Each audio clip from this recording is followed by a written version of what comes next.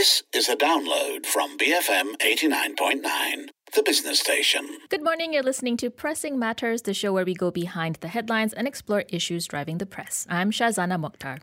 French President Emmanuel Macron has won a second term in office after securing the majority vote in presidential elections held yesterday. He defeated his right-wing rival, Marine Le Pen, with 58% of the vote, compared to Le Pen's 42%. Macron becomes the first sitting French president to be re-elected in 20 years. Now, he may have won the right of residency in the Élysée Palace for another 5 years, but how will he tackle the immense challenge of uniting a divided France? For some insights and color into the presidential race, this morning I'm speaking to Gabrielle Maréchaux, the Southeast Asia correspondent for Radio France Internationale. Gabrielle, good morning. Thanks very much for joining me. Good morning. Good morning, everyone. Now, I know you were up really late last night following the elections as it happened. Give us a summary of the outcome and the data that has emerged from the voting. Well, we just got the final results. So, as you said, Emmanuel Macron won by 58.55% and Marine Le Pen lost with 41.45%. It is quite similar to what predicted the last poll, but until the last minute, there was still an uncertainty. People reminded the example of Brexit, of Trump election, where, a surprise was huge. And what triggered the uncertainty in the French context is that French people really wondered how many French people would boycott the election. And actually, almost a third of French voters didn't go to vote yesterday. It is a record since 1969. And if you take that into account, the final result can look quite different. When you look at the figure, when you notice, as you said, that Emmanuel Macron is going to be the president for a second time, you can feel that, French is supporting him. But when you look at all the number of people that didn't go to vote, also the number of none of the above ballot, which is not counted in the final results, but is still a possibility for French people. If you look at all this, actually only a third of French voters voted directly for Emmanuel Macron. And among them, it is like the president himself acknowledged this yesterday in his speech and also on some tweets. A lot of people also voted for Emmanuel Macron, but less by, conviction or, really support for his potential future policy and his past policy, but more because they were afraid of a scenario where Marine Le Pen would be ruling France. So that 58%, it doesn't really tell the whole story of things. It looks like quite a strong victory for him, but actually if you drill down deeper into the results and just the voting patterns, as mentioned, he is taking over, or he is continuing in his role amidst a France that's very deeply divided, a third here and a third there and a third in the middle, essentially. Could you talk to me about his legacy over his first term? What's the French, what is French public perception about his policies in the past 5 years? He did oversee a pandemic, or he's overseeing a pandemic. He's currently overseeing a European war that's ongoing. So how do French people view his leadership? Well, when Emmanuel Macron came to power 5 years ago, it was quite unprecedented because he created his own party. He was not, it was the first time he was elected. He was not like, a lot of time you were first the mayor of a city, MP, and then, you climb slowly, but the ladder of a political party. Emmanuel Macron didn't do this at all. So it was quite surprising. Also, a French political stage is often featured as the left wing and the right wing, which is, a reminder of French Revolution, where, conservative were seated on the left side and conservative were seated, on the right side and progressists on the left side. So 5 years ago, he was someone new, he was young. So he appeared to be bringing something like new.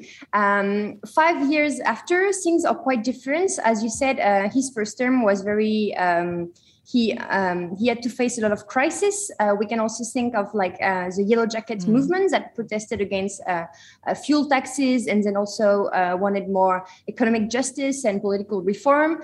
In 2019, we also had a huge pension reform strike. It was among the longest strike in French modern history, and it was supported by a majority of French people. So he had to deal with a lot of things. And what is also striking is, so we had exactly the same choice to make yesterday and 5 years ago with this second term with Marine Le Pen and Emmanuel Macron.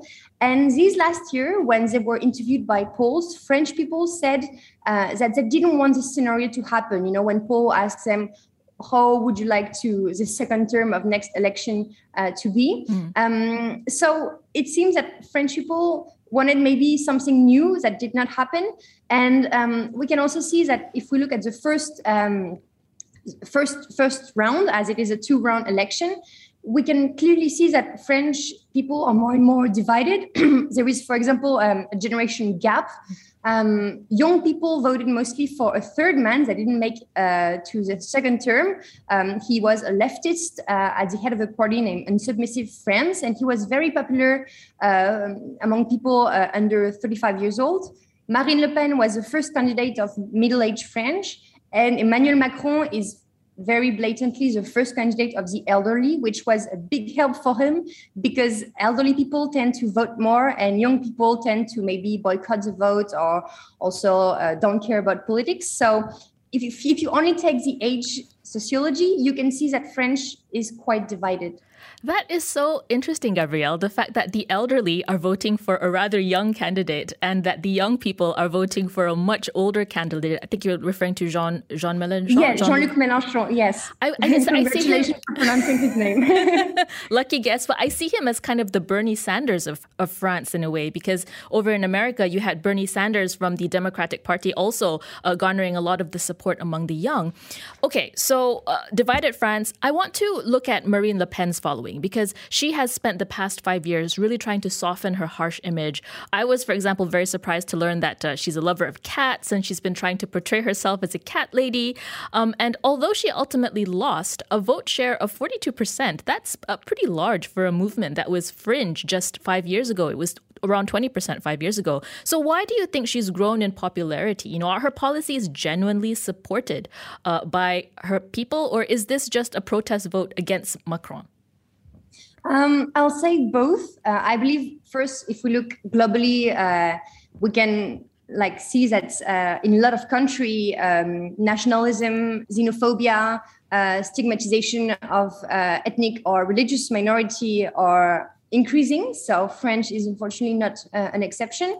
It is true also that her communication changed and she managed to appear as, you know, an alternative to Emmanuel Macron or other candidates that was normal, when historically her party has,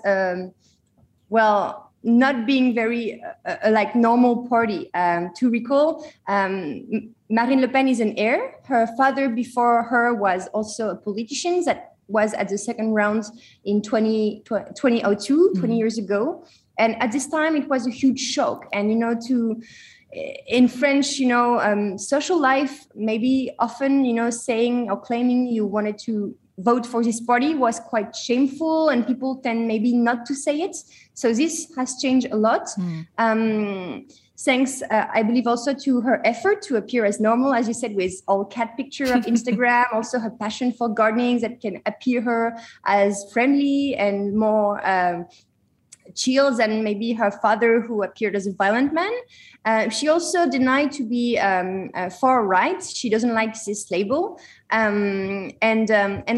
So she managed quite well to let people forget about some statements she made in the past, and also the history of her political party, because it was created by her father and also by another Frenchman that fought with the Nazi army during World War II. After World War II was ended in France, this man was sentenced to death for treason and actually spent some time in jail. So, you know, it's really something that in French history is not usual at all. And maybe also because time has passed, young generation maybe care less about the history of her political party. And also we have to acknowledge also that she worked. And 5 years ago, there was a debate between her and Emmanuel Macron, and she appeared as quite weak. And it was quite easy for Emmanuel Macron to show her weakness on some technical points. They had another debate last week. Some people also said that Marine Le Pen was still weak, But we can also see that she worked a lot to appear as, someone that can rule France, that have planned to fight against inflation or other things that are a worry for French people today. I'm speaking to Gabrielle Marichaux, Southeast Asian correspondent for Radio France Internationale, on the French presidential elections. We'll have more from this conversation after a quick break. Stay tuned, BFM 89.9. Thanks for staying tuned to Pressing Matters on the Morning Run. With me on the show today is Gabrielle Marichaux, Southeast Asian correspondent for Radio France Internationale, and we're discussing the French presidential elections. Gabrielle, I want to ask you what the atmosphere in France was like in the run-up to the elections. Was this something that was greatly anticipated by the French public? I mean, what was the timing of the elections that it was held during the spring holiday period, I understand? Did that affect voter turnout and whether people came out to vote or not? Not really, because in France, proxy vote is very easy. It's and you don't have to justify it. If you just want to go on holiday and cannot be where you live to vote on election day, you can just, online and after, it's very easy. So, I mean, it's not hard to vote. If people didn't got interested or didn't go to vote, it's maybe more the sign of a growing frustration and anger. It was also quite an odd campaign. French people are known to be very much in love of politics and very politicized. Like it's a bit of cliche, but at every holiday we love to argue and fight. And before Christmas holiday, you have all the French newspaper that are writing story like how to win the political debate with your family this year. There is also something called the turkey theory, which is basically that as people argue a lot around Christmas, it's also a key moment to build a political opinion and potentially very important for future elections. So I know it was not proven by science, but I know it's something, French politicians are, very scared of. So French people love to talk about politics. But this year, this campaign was rather disappointing for several reasons. COVID made things hard. Also, the war in Ukraine took a lot of our energy and, of our concerns. So there was maybe less time to talk about the future political presidential campaign. Also, the President Macron said very late that he was going to run for a second term. And it was quite frustrating, both for the media, for his opponents, because there were no debate possible until, he announced he was going to run for a second time. So for all these things, this political campaign was not very popular, seen as quite boring, not very, with not a lot of change also, with the exact same scenarios that happened 5 years ago for this second term. So, yes, it was a somewhat muted affair, it seems, compared to previous occasions, at least, especially given the fact that he came with such resounding public enthusiasm back in 2017. In contrast, I suppose it didn't seem as festive. What about Marine Le Pen? Was her campaign a lot more energetic in a way? Actually, I believe she some candidates try to do as much political meeting as they would. She tried to be maybe more calm and to, as I said, she really worked on her image to appear as someone friendly, someone, that is trustworthy. And for this, she had also a big help because we had a new party that was created this year for this campaign, to support the candidacy of a man named Éric Zemmour, who was a former editorialist on TV. And he had even more extreme ideas than Marine Le Pen against immigration. He was condemned several times for racism. And I believe the fact that he was there, by comparison, Marine Le Pen appeared to be more normal, more calm, and it also helped her to gather support around her, I believe. Right. It would gather the more moderates, I suppose, among those who were aligned to kind of what her policies were. I'm curious about the voting patterns that we see from France's Muslim population, which has around 6 million people. It's a sizable demographic. I would assume that most of them would not have voted for Marine Le Pen, I suppose. But are they all supporters of Emmanuel Macron's policies? Did they come out in force to vote for him? We'll have. I don't think I have numbers about the votes of this sociology. On the first round, it was quite clear that French Muslims were supporters of the third man of this campaign that we were talking about, Jean-Luc Mélenchon, who is at the head of a leftist party. And so it will be interesting to see in the following days what Muslims in France did for this second term. But definitely, Marine Le Pen, as she's very anti-immigration, is known for stigmatize French Muslim. During her campaign, she said, for example, that if she were elected, she would forbid women to wear the hijab on the streets. And Emmanuel Macron, on the other hand, tried this last week to appear as respectful of religion belief in opposition of Marine Le Pen ideas and how she talks about Islam. And so Emmanuel Macron said last week that Marine Le Pen was crazy to bring such an idea of forbidding women to wear hijab, that it would betray French idea of universalism. Sorry, it's a bit hard to say in English. And that it would also be legally impossible because in contradiction with the constitution. So, facing Marine Le Pen, Emmanuel Macron appeared to be very progressist and very supportive of Muslim community in France. Right. Nevertheless, on one of his last interview, Macron did an interview just 2 days ago, I think, with an online media that is rather popular among French youth and French population from Arabic or African origin.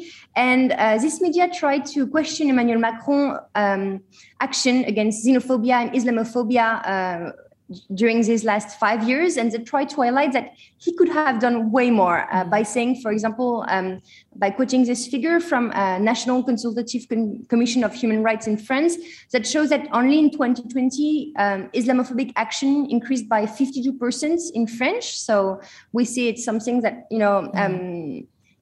as I said, I believe, xenophobia, nationalism, stigmatize religious or ethnic is something global. But so in France, it takes also this kind of reality. And there was also a few months ago, an article made by the New York Times that shows that more and more French Muslims left France to live abroad because they were sometimes fed up of being stigmatized. Some of them come to Malaysia, actually. Well, this sounds like an issue that it's one that an issue Macron needs to tackle in his next 5 years. And I want to ask you about what you see as the three biggest policy challenges for President Macron in the coming term. He has 5 years to sort of cement his legacy as leader of France. What do you think he will be focusing on? Well, his first concern will have to be the MP election, because in France, MP election and presidential election almost happen almost at the same time. So it will be in June. And since it's at the same time in France, presidents always manage to have a majority of support at the assembly. But this time it looked challenging, to say the least. So his first maybe concern will to make sure that he can rule with a majority of support. After this, also, as I said, so a lot of people voted for Emmanuel Macron, but more to blockade, that's a term used in France, Marine Le Pen ideology. And thus, a lot of people call this type of people the beaver, because they built a blockade. And these people that voted for him, despite sometimes not agreeing with all his policy, if he wants a united France, he'll probably need to thank them and to show that he understood that he was not only elected by people that supported him fully.